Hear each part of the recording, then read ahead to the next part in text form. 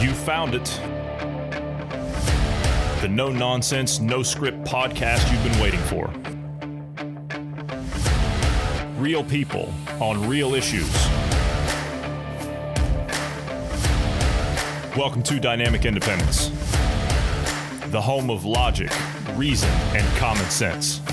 Let's do this.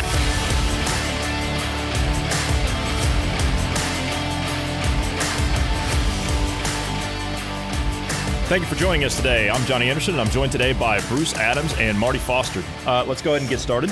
Marty, it's good to see you. How are you? Hello, Johnny. Hi, Bruce. Greetings. Bruce, how you doing today? Good. Healthy and alive. Fantastic. We do have another special guest joining us this evening, and he's over next to you, Marty. Would you like to introduce our special guest who might be weighing in on some of the topics we're going to discuss here tonight? This is my dear friend, and we shall just call him Link. Very good. Link, thanks for joining us, man. How are you? I'm pretty good. Glad to be. Yeah, thanks for stopping in. Thanks for taking part in our discussion. Have you ever been on a podcast before? No, I haven't. You haven't? Okay. Well, this will be an experience then. But don't be afraid. Don't be nervous. We're not live or anything.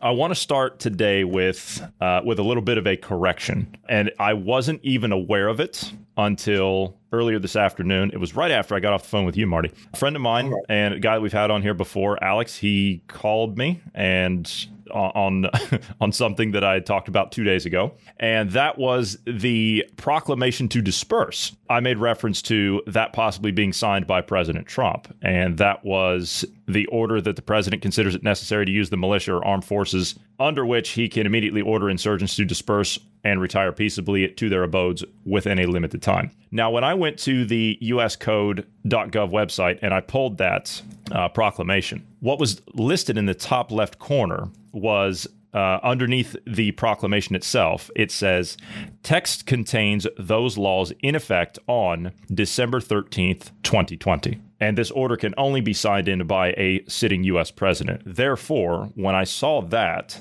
I interpreted that as President Trump signed that order on December 13th. What I didn't know, and I didn't realize this until I actually had Bruce go back through and double check it, these dates rotate. So what this means is that the law is in effect, but it hasn't been exercised yet. So it's there, it's a valid law, and it is in play if it is needed. But the way that they word it on the site, in my opinion, is very deceptive, because when you see something that says text contains those laws in effect on December 13th, and the day was December 13th, I would expect that that's the day that it was signed, because when they create a law, you typically see when it was enacted and when it was passed. You don't see the date on which you're looking at it saying that those laws are in effect on that day. So that was my mistake, and I've since gone back and corrected that. And so I'm not saying that this won't be used. It is in play. It is a law that's on the books, and it has been used several times before in recent history over the last 50 to 60 years. And to be honest with you, I think that it's perfectly justifiable given the road we're going down. And this law would have to be put into effect to trigger the others. And the way that it was worded, I thought that was what had happened, and I was incorrect. And so in the words of Governor Gavin Newsom from California, I made a bad mistake, and I want to apologize to you. I made a bad mistake. See? So, yeah, I that was my screw up. I made the mistake. I jumped the gun, and so I wanted to make sure that I correct that. Don't beat yourself up about it, Johnny. I do. I do, and I'll tell you why. Because, and it's been bugging the hell out of me ever since Alex called me today and brought that to my attention. Because he looked at it too, and he said, well, I mean, it does say that the law went into effect on that day, but it doesn't say specifically that it was put there. He said, so you might want to go back and look at it again, and I did. And sure enough, he was right. But the reason that you say don't beat yourself up too much on it, I do, because I care about what we do here, as all of us do, and I care about the integrity that we have, and I care about keeping that up with the loyal listener base that we do have that listen to us every day out of their own time. And we work really hard around here, all of us do, to check, recheck, and then check again on things. And that's what I thought that I had done on that one particular thing, and I didn't do it, or I didn't do it well enough, or I missed.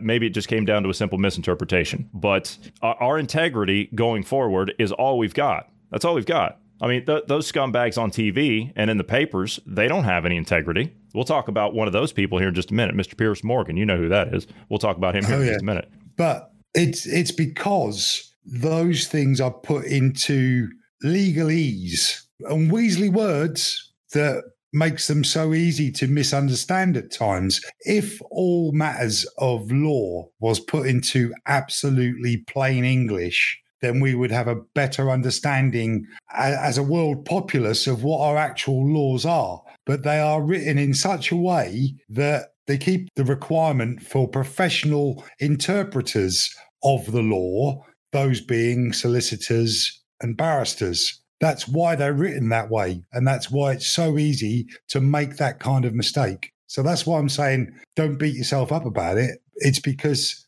those laws are written in that way to make them confusing. And they're written by lawyers, so I would expect them to be confusing. The other thing, while you were mentioning it, I know we spoke about it this afternoon, the fact that it was brought into play, it might not be for the reasons you think, or we would hope. It might be that if President Trump concedes and any ensuing civil disorder as a result of that, to put that down to make a smooth transition for President-elect Biden to come in, not necessarily for the reasons we think it might have been put into place. So this afternoon, Bruce, you got something you want to say on that? Yeah, I'll just add in what Marty was saying there actually sounds more Trump-esque than I don't see Trump using violence to or strong arming like that to get his own way, if you will. But no, it's more about the transition, a smoother transition. Yeah,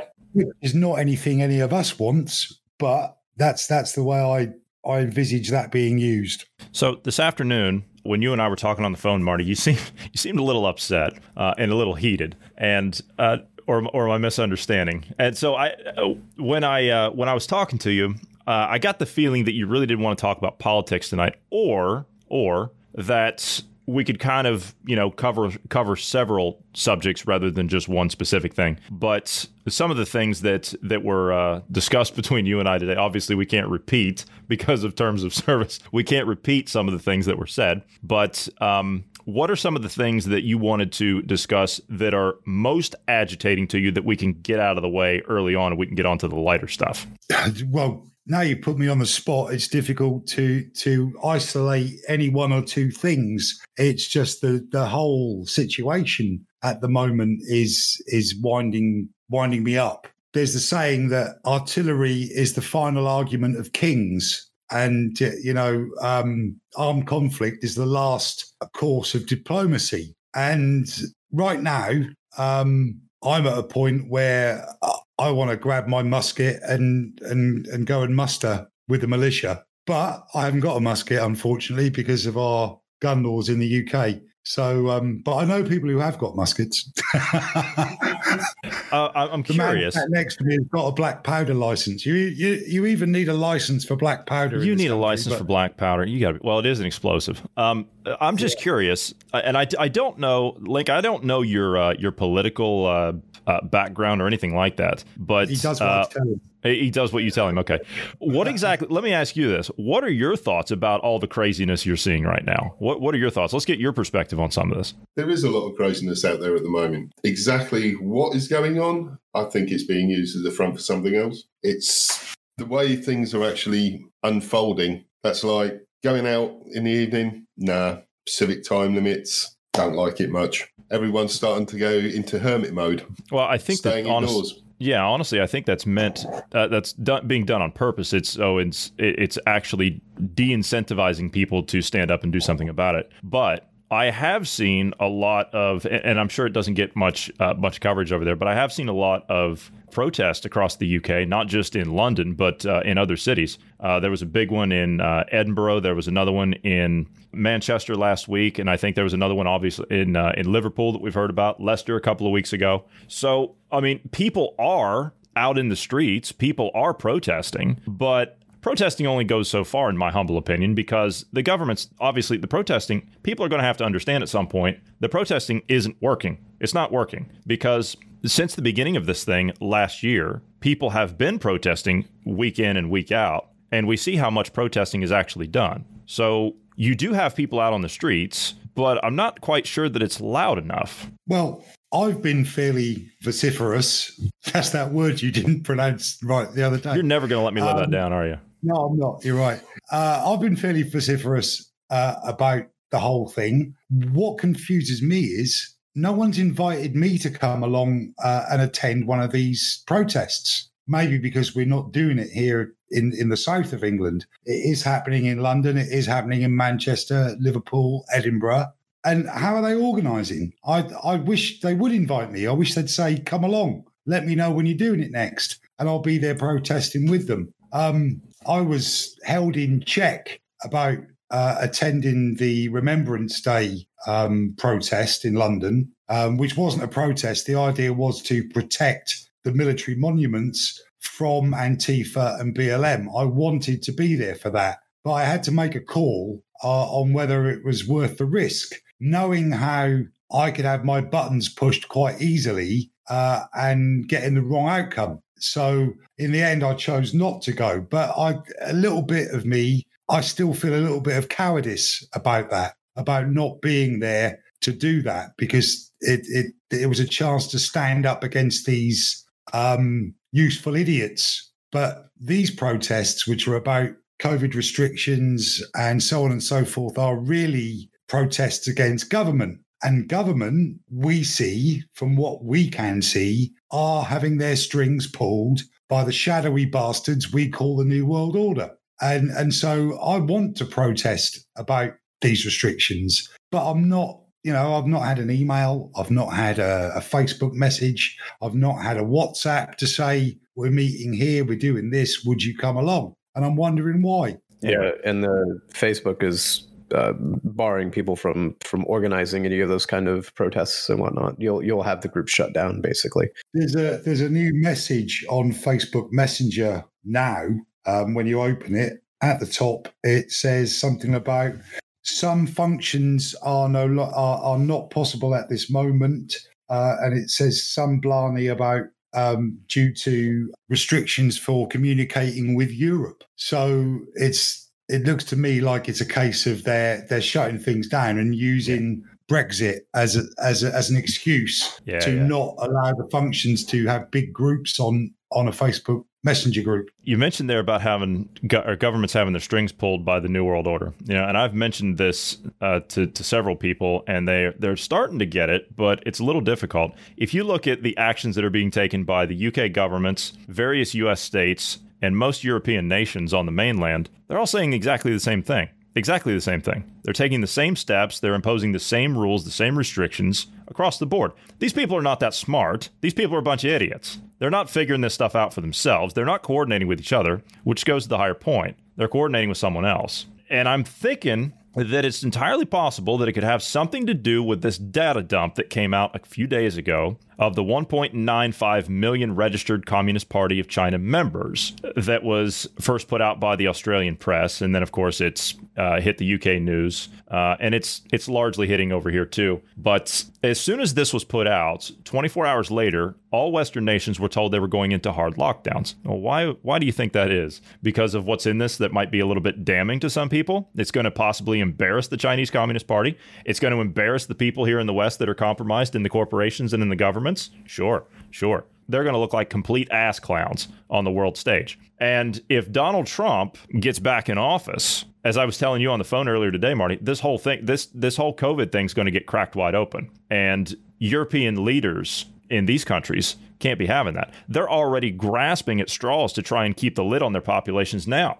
And so if this whole thing's brought out to be a bunch of malarkey and everybody in the U.S. start getting arrested in mass, well, then, I mean, it stands to reason that these people are going to lose confidence in the UK or in their respective governments as well. It's just a thought. But the leaked files expose a mass infiltration of UK firms by the Chinese Communist Party, including AstraZeneca, Rolls-Royce, HSBC, and Jaguar Land Rover. So loyal members of the Chinese Communist Party are working with British consulates, universities, and for some of the UK's leading companies. The leaked database of 100, might as well be, 1.95 million registered party members reveals how Beijing's malign influence now stretches into almost every corner of British life, including defense firms, banks, and pharmaceutical giants. Some members who swear oaths to guard the party's secrets, be loyal to the party, work hard, fight for communism throughout my life, and never betray the party, are understood to have jobs in British consulates.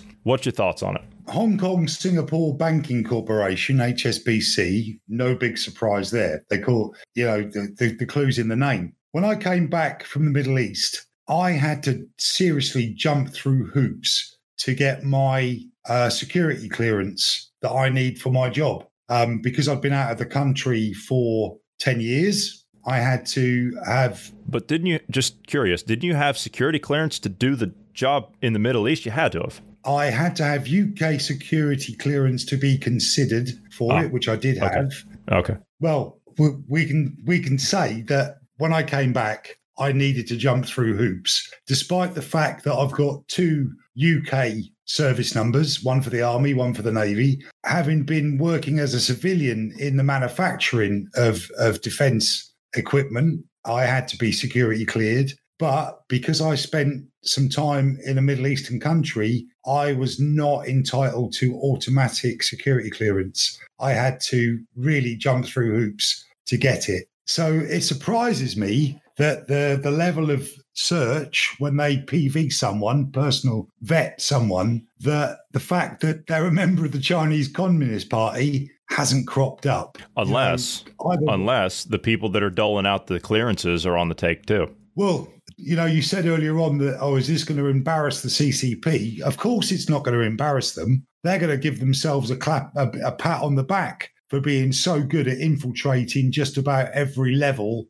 of our society and infrastructure. So they're not going to be embarrassed. The people who should be embarrassed are the arse-hats who've allowed these people into these jobs without proper security clearance and without proper vetting. It's ludicrous that this should be the case. And, if I was French, thank God I'm not, but if I was French, I'd be shouting for the guillotines to be erected in the town squares again. Their national anthem, the Marseillaise.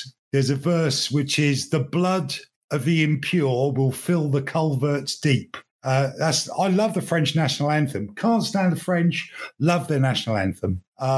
It's so rousing and it's so patriotic. And Madame Guillotine would be very busy if I had my way. We have French listeners, right? I do know that. And bonjour, mon brave, comment ça va? Other than that, if it wasn't for the French, you lot wouldn't have won the War of Independence. Oh, we're going again. Yeah, we're gonna go with that. Yes, and the Dutch gave us a loan afterwards. Yeah, we will.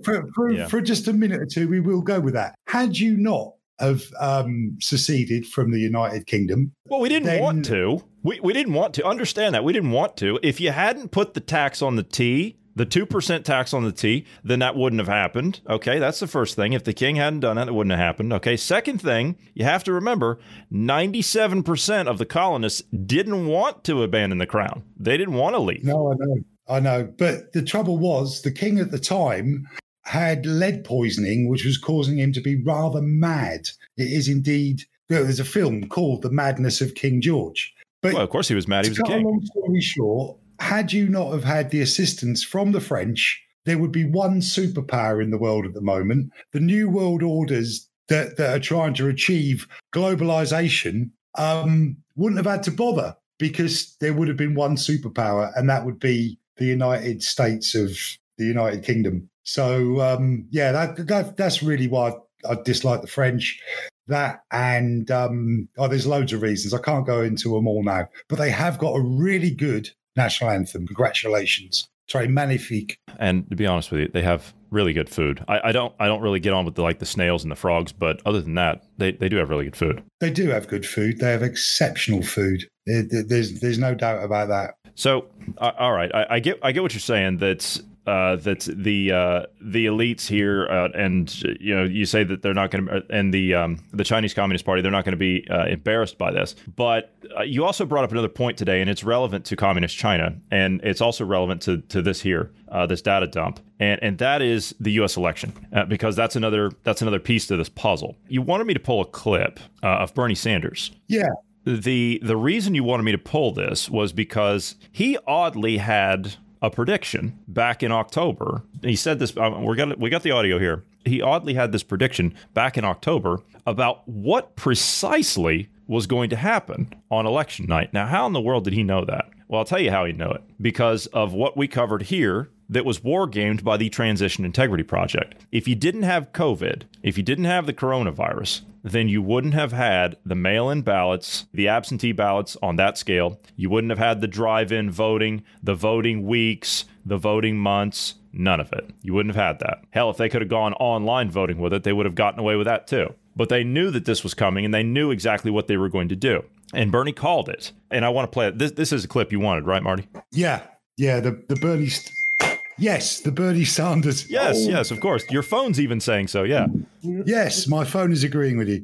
I turned it on so I could find something to read out in a minute. But yes, this clip by Bernie Sanders, had he have done this level of prophecy in the 17th century in New England, he would have been burnt as a witch. There is no doubt about it. They'd have put a big load of sticks round him and then set fire to him, because it is so accurate a prediction. Because they war gamed it. Let's listen to that now. You're going to have a situation, I suspect, in states like Pennsylvania, Michigan, Wisconsin, other states, where they are going to be receiving huge amounts of mail-in ballots. And unlike states like Florida or Vermont, they're not being able, for bad reasons, to begin processing those ballots until, I don't know, election day, or maybe when the polls close. That means you're going to have states dealing with perhaps millions of mail-in ballots. Now, what's important is what he says. I mean, all that is relevant.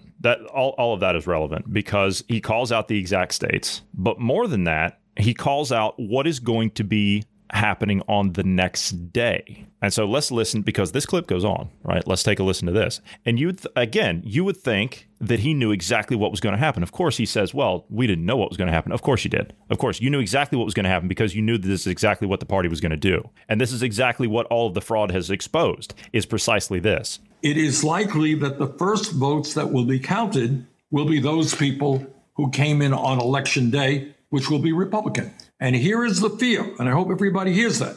It could well be, and I don't know what's going to happen, nobody does, but it could well be that at 10 o'clock on election night, Trump is winning in Michigan, he's winning in Pennsylvania, he's winning in Wisconsin, and he gets on the television, he says, "Thank you, Americans, for reelecting me. It's all over. Have a good day." But then the next day and the day following, all of those mail-in ballots start getting counted, and it turns out that Biden has won those states. At which point Trump says, "See, I told you the whole thing was fraudulent.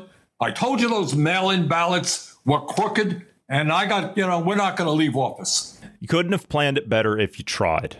It's it's unbelievable, isn't it? He called it exactly as it happened, and he's then presented it in such a way that you can't say that it's a fraud, it's fake. So it's that's why I wanted you to play it, because it's so obvious that it's a setup, absolutely a setup. Bruce, your thoughts on that? Well, the only thing he didn't mention there was the 4 o'clock dumps that we've seen. Yeah, right. Because they needed to figure out what they needed first. Right. So, I mean, that's essentially what happened, and that's, as we've talked about, that's what they were planning. That's what they were wargaming out. So, but hey, well, I guess we'll see where it goes. Constitution doesn't say anything about what happens when the litigation continues, and I don't know if you can remove a sitting president if there's found voter fraud. I would assume so. I don't know. Well, yeah, but the problem is the courts aren't hearing it. That's the problem. It was worked all the way up to the Supreme Court. 21 states put their names on it, and it went to this. They took it to the Supreme Court, and the court just tossed it. They didn't even bother looking at it. Yeah. So, it'd be one thing if these state legislatures and the Supreme Court were actually looking at this, but they're not doing any of that. But what I think Trump is doing is he is exhausting every possible avenue that he can before, what we discussed 2 days ago, the possible nuclear option. That lever can be pulled, and it is legal. And to be quite honest with you, it fits with what's being done over there right now. So it stands to reason. And Marty, you asked a very interesting question today, and we can talk about this aspect of it too. Does Trump have the military on his side? You asked that question. Yeah, because if he's going to enact that law you were talking about earlier on, bring it into force, the only way to maintain any kind of peaceful state is massive force. If you remember when BLM and Antifa took over whole blocks of, was it in Chicago? Seattle, I beg your pardon. Yeah. So they took over whole blocks in Seattle. And I said at the time, the only way to stop that without civilians, because that's what they are, they're not military, they're not even paramilitary, without civilians being killed, would be an absolutely massive response, a huge response by the military. But the Constitution has rules against it, and it is posse comitatus part of the Constitution, or is that a separate law? No, it's separate, but is my understanding George Bush Jr. Did away with that. But he's also the same one that is responsible for Executive Directive 51, the creation of that, which is, in this case, could be enacted. Yeah. So, the massive military response that should have happened as soon as people took over whole city blocks and declared themselves outside the Union, there should have been a response, but there wasn't. And so if it's going to happen to solve the problem of the Supreme Court completely dismissing out of hand the legal cases, then he has to have absolute support of the generals. I want to play a clip of, and this is just audio, this is just about 30 seconds here. This is Trump when he walked into the Army-Navy American football game the other day. It's a traditional game that those two branches play against each other at West Point, and it was the 121st annual Army-Navy football game. And I want you to hear the response. Now, mind you, 99% of the people that are in those stands are soldiers and sailors. And of course, he took the field as soon as he came out of the tunnel with the generals and with the admirals. I want you to hear the response of the soldiers in the stands.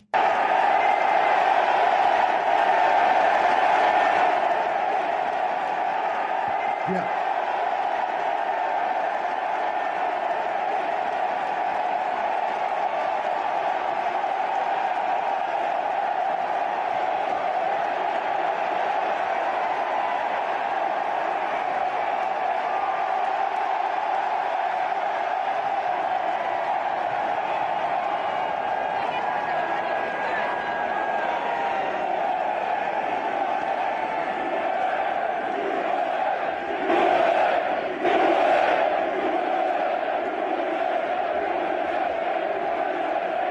And that's exactly what you want to hear from your armed forces when you're head of state. Absolutely. You want to hear them behind you. Obviously, what size stadium is that? How many does it seat? I want to say, Bruce, can you pull that real quick? West Point football stadium. Can you see how many people it seats? 38,000. That's quite an impressive noise for what by our Army and Navy crowd is quite small. Our Army Navy game, which is rugby, which is like your American football, but played without the pads and by real men. I knew it was coming. That's got a capacity of 80,000. And I was there, not the last Army Navy game, but the one before that I was there for, and we didn't make that much noise. So, that's quite impressive. And it's heartening to hear. And it is indicative of where Donald's support actually lies. It lies with the hard-working, patriotic people of the United States of America. All those country-hating scum that are stood there with their hands out waiting for freebies, which is why you've got so many of your blue states are flat broke is because they're just handing stuff out, making people reliant on the state and on state government. Yeah, the majority of people, hardworking, patriotic Americans, will be behind Donald Trump. And you don't get a broader spectrum and perfect example of the spectrum within your country than you do within your armed forces, because there's people of all creeds, colours, states, every kind of person is in your armed forces. And to me, when I hear that crowd like that, that doesn't strike me as a person that doesn't have the support from the military. It doesn't strike me as that at all.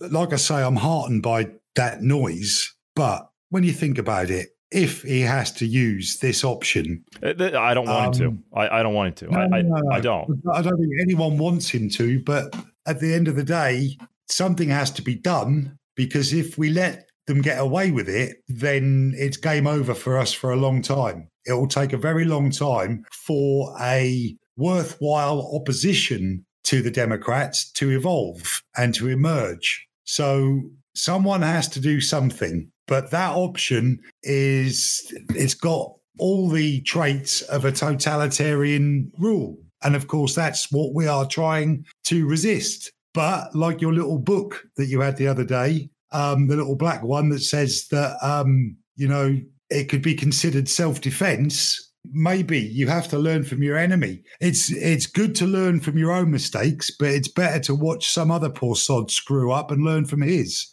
So if it's already there as a suggestion, then maybe that is what's needed. But it's such a horrible thing to have to contemplate. It is. I mean, and it's fair points you make there. But you had posed the point to me earlier today. You said, does he have the support of the military? And to be honest with you, just that little snippet, I'd say that he does. And he's also been in the process over the last several months, as you know, of pulling our troops out of deployments around the world while reinforcing deployments in other key areas. For example, we've got a carrier fleet that's now sitting in the middle of the Persian Gulf. The Nimitz just arrived there the other day for other reasons, I guess. But he's in the process of withdrawing everyone and bringing them back home. Because if you're going to pull that option, if you're going to pull that lever as a last resort, you need to have the military ready to go after and start mass arrests of these networks. You've got to put them in facilities to detain them. And then you have to begin the military tribunals for treason. That's what has to happen here. Yeah, I mean, there could be another reason for the drawdown of troops elsewhere. I've said to you before that American foreign policy has kept things. It hasn't done much until Donald Trump with regards to peace in the Middle East. It seems to an outside observer. Did you see, just on that note right there, did you see the big party that they had at the Burj Khalifa the other night? No, I'm afraid I didn't, but I probably have some friends who were probably there. They erected a massive menorah there, and it's kept up through the entirety of Hanukkah. Which is great, isn't it? Because the UAE and Israel have started to talk to each other. They've recognized each other. And the next step is Saudi to do the same. And Morocco is now on board as well. Yeah, because previous American foreign policy has kept the Gulf in turmoil because it does a couple of things. It keeps oil prices high, and it allows us to sell lots and lots of military hardware to the friendly countries in the Gulf region. So maybe that's not necessary anymore, because the shadowy buggers that have, used that turmoil to keep things going for their own plans were no longer calling the shots, because Donald's election was never expected. Perhaps they didn't have time to get their teeth firmly into him to keep that up. So, yeah, one reason they're needed back at home. The other reason is that maybe American foreign policy, which has caused so much trouble in the past in the Middle East, has changed. But of course, if the Republicans don't hang on to the presidency, then that will just disappear into the ether. Is it bad that I don't want the Republicans to hang on to the presidency? No, because what's the name of our podcast? dynamic independence. And have we not spoken on many occasions how parliaments or governments of independence is the best possible way for any democracy? I agree. Because as soon as you put a party badge on, you are either doing what you're told by your party leaders, or you are being bribed, coerced, and encouraged by the ultra-rich to do their bidding. It's too easy when you're in a party to be bought, or to have your leaders bought from over above you and then wind up doing the elite's bidding because your party leaders are telling you to do so. Or the bidding of the Chinese Communist Party in the case of the data dumps. We talked there a little bit about the French. And, of course, Brexit is now there. Do you guys have a deal or not? I have absolutely no idea. I don't think anyone does. More and more like no deal. I think Boris, the prolific pram filler, has kicked the can down the road again. And von der Leyen seems to be talking about an extension to the discussions. But the simple fact is you can't get them to accept any deal because they are so convinced that they want to make us squirm. They want to punish us, despite the fact that we bailed all of Europe's arse out of 2 world wars, with your help, obviously. A little bit late, but you were there. Thank you. We sent supplies ahead of time. Yeah, which you charged us handsomely for. And pilots. Oh, yeah. The pilots were particularly welcome because, quite frankly, had the Battle of Britain not been won with those pilots, then we'd all be speaking German now anyway. So, or worse. Yeah, but they also want these. The biggest contention at the moment is the fishing rights. And that's the bit that we're having the hardest time with. And it's the French, particularly, that are putting their foot down. Now, you can see the maps, you can see the UK waters, and they are fairly split. France has got a coast in the Mediterranean. France has got a coast further down past the English Channel in the southwestern approaches. We have got our little bit round the channel where there's a nice line, 12 miles either side, one side French, one side British. Just get used to it, Macron. Just get used to it. And I do hope that our government has got the cojones to sink trawlers if they are caught breaking the rules. And it's funny you bring that up because I want to talk about the fishing thing here, because this seems to be a something that's turning into a real heated thing with this whole Brexit thing. And this is out of the Times of London, and it says a French company wins a license to monitor British fishing boats. And it says businesses that won the tender to track UK fishing vessels wherever they operate, as well as foreign licensed boats in British waters, is a Collecte Localisation Satellite, so CLS, a French maritime surveillance provider. It was awarded by the Department of the Environment, Food and Rural Affairs in late summer, having previously been held by a British firm, Global Vista. Now, that's happening on the French side, but what's happening in retaliation to that on the UK side? This is out of Breitbart, and it says that the UK prepares laws empowering Royal Navy to board EU vessels fishing British waters illegally. So I think those steps are being taken, as you're saying. Yeah, they are. And I know from personal sort of details that they are being made, that the Fisheries Protection Squadron is indeed getting ready to conduct that job.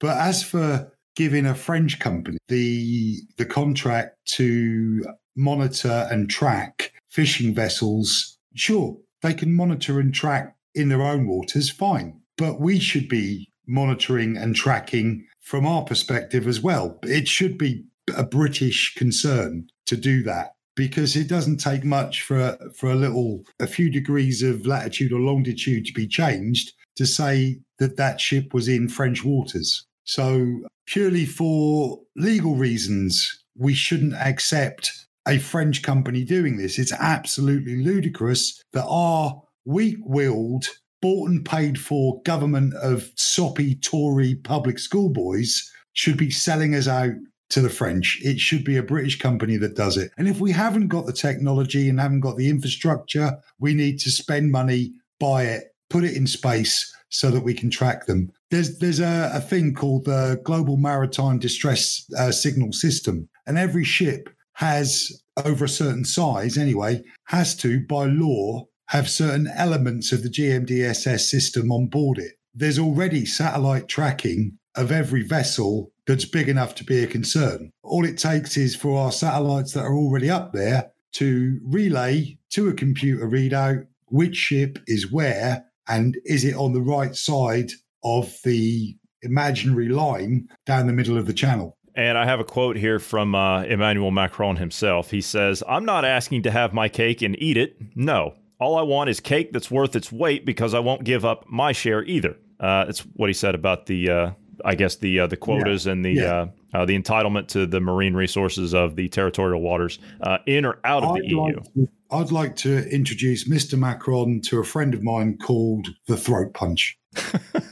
Well, look, the fish don't know which side of the imaginary line they're supposed to swim on. There aren't any cod with French accents, and there are no cod with British accents. So keep your trawlers to your 12 miles. We'll keep our trawlers to our 12 miles. Otherwise, we'll sink your trawlers. Simple as that. Well, and like I said, the laws are being prepared for the Royal Navy to do just that. And to be honest, this one kind of surprised me. Maybe I'm wrong here. Maybe you can correct me. But the Scottish fishermen have even jumped on board with this. And they've actually said that the EU are acting like bullies who steal your lunch and expect you to be grateful for a few crumbs back. Yeah.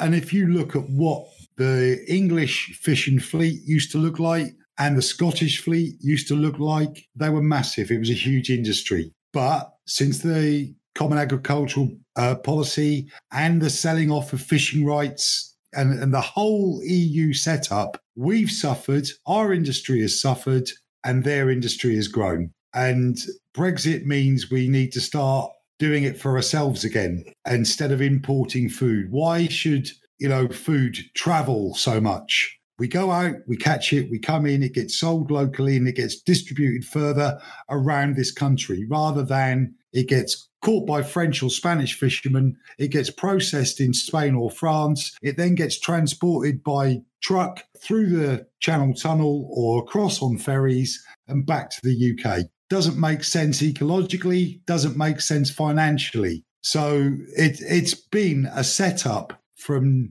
almost day one of the European Union to disadvantage British fishermen and to advantage French, Spanish fishermen. So we've had enough. We've seen through your little game. We've left. Stop prevaricating. Do the deal, or let's have no deal. We don't mind. Isn't that what you said to your friend James O'Brien? Instead of saying goodbye, thanks for all the fish, and we've had enough and goodbye. It seems that that's come full circle now with all of this, with the debacle with the fisheries. So it's been taken quite literally. Yeah, because is it Douglas Adams? That's a farewell and thanks for all the fish was a Douglas Adams quote. Well done. I'm impressed. That's actually a bit of fiction. You don't often read fiction. Or did you just see the TV show? No, I saw the TV show. You talked there about food. This is out of Belgium. This is interesting, and I'm betting this is coming from the World Economic Forum because, why wouldn't it? They say that they're going to start replacing butter with larvae fat from insects because it's more sustainable than dairy. You had talked the other day about bringing up the portions of rations that you had during the Second World War, and the U.S. had the same. I wasn't around during the Second World War. I understand, but you were making reference to it, is what I meant. Yeah.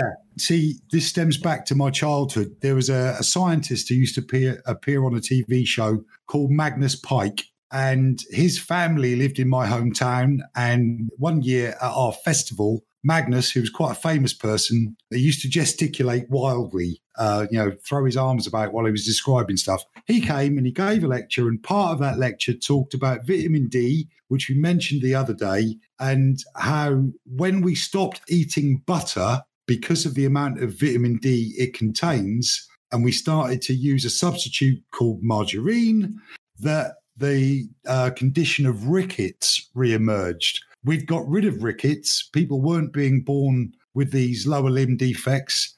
But then with the rationing and the lack of butter and the lack of sunshine here in the UK, which is probably why I'm such a miserable man, is what caused the problem of rickets, because we weren't getting the vitamin D. Now, if there's a strong possibility that these bug grease substitute might actually have enough vitamin D in it. They say that the you insect can food pick has it. higher. They say that it has higher levels of protein, vitamins, fiber, and minerals. And other countries are looking at doing the same thing, but they're using it as kind of a sustainable source, right? Because the word of the day for Agenda 2030 is sustainability, right? So they're looking at it. They're saying it's more sustainable because insects use less land than cattle, of course. They're more efficient than at converting feed, and they also use less water to produce all this butter that they have, which is just, it's literally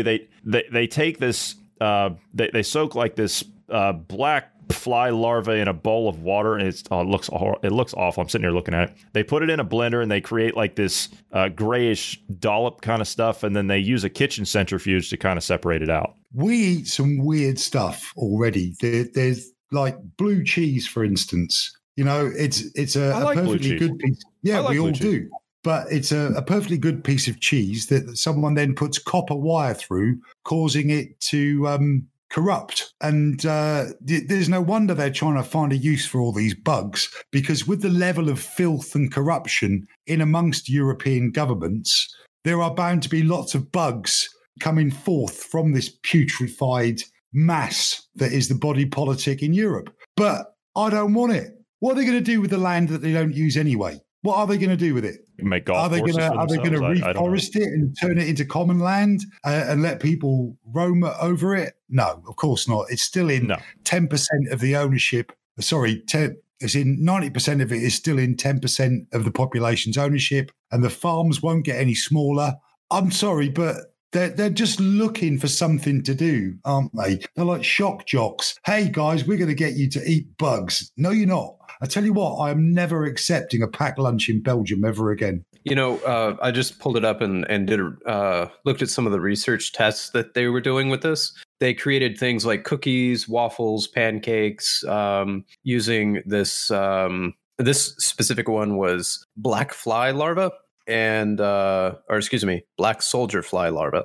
They said for most of it, they could only do 25% substitution of this. So they could only substitute 25% of the butter with these without affecting the flavor. Whereas the other stuff, like crap, before it tastes rancid, smelled rancid, that's and then others that's exposed to direct heat, like waffles, for example, it was able to go up to 50%. But what they found is if you go in the 50% range, that's their participants were unable to ingest it because it smelled rancid. It was literally making them heave, So I used to work with a Spanish chef who used to tell me that he could cook me a turd and I would still eat it, because he'd be able to flavour it in such ways. Well, clearly he was wrong, and I'm hoping he never actually did that. But if you add enough MSG in there, maybe. But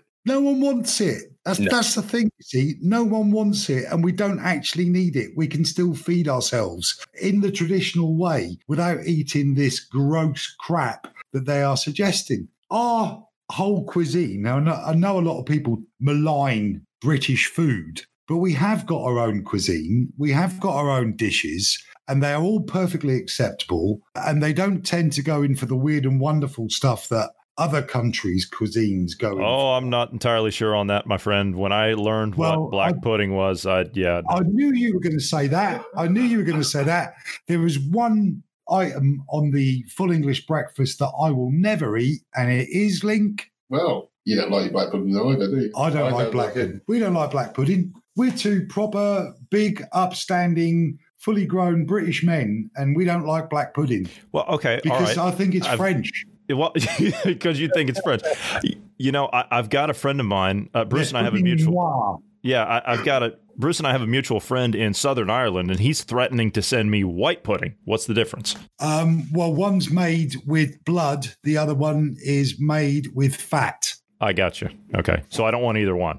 No, you don't. They're both horrible, horrible dishes. Okay. So I told him to keep it. Yeah. Why are we trying to go down the road of insects, right? I've got a family member that is now vegan, and I've tried some of the cooking that is vegan. and they've used dairy and butter substitutes. That stuff is actually pretty good. There is a difference. You can taste the difference, but it's enjoyable. It's not like rancid, nasty insect larva. I don't understand it. When you understand what the larva eats, you don't want to be eating the same thing. But you just said it. You just said it right there. It's enjoyable. That right there is the problem. It is enjoyable. They don't want anyone to enjoy anything. Yeah, they want our heads full of this idea that, everything's changing. We've got to get used to these ideas. And I think this whole eating bugs and drinking sewage is all a bit of it's a distraction, to make us be thinking about that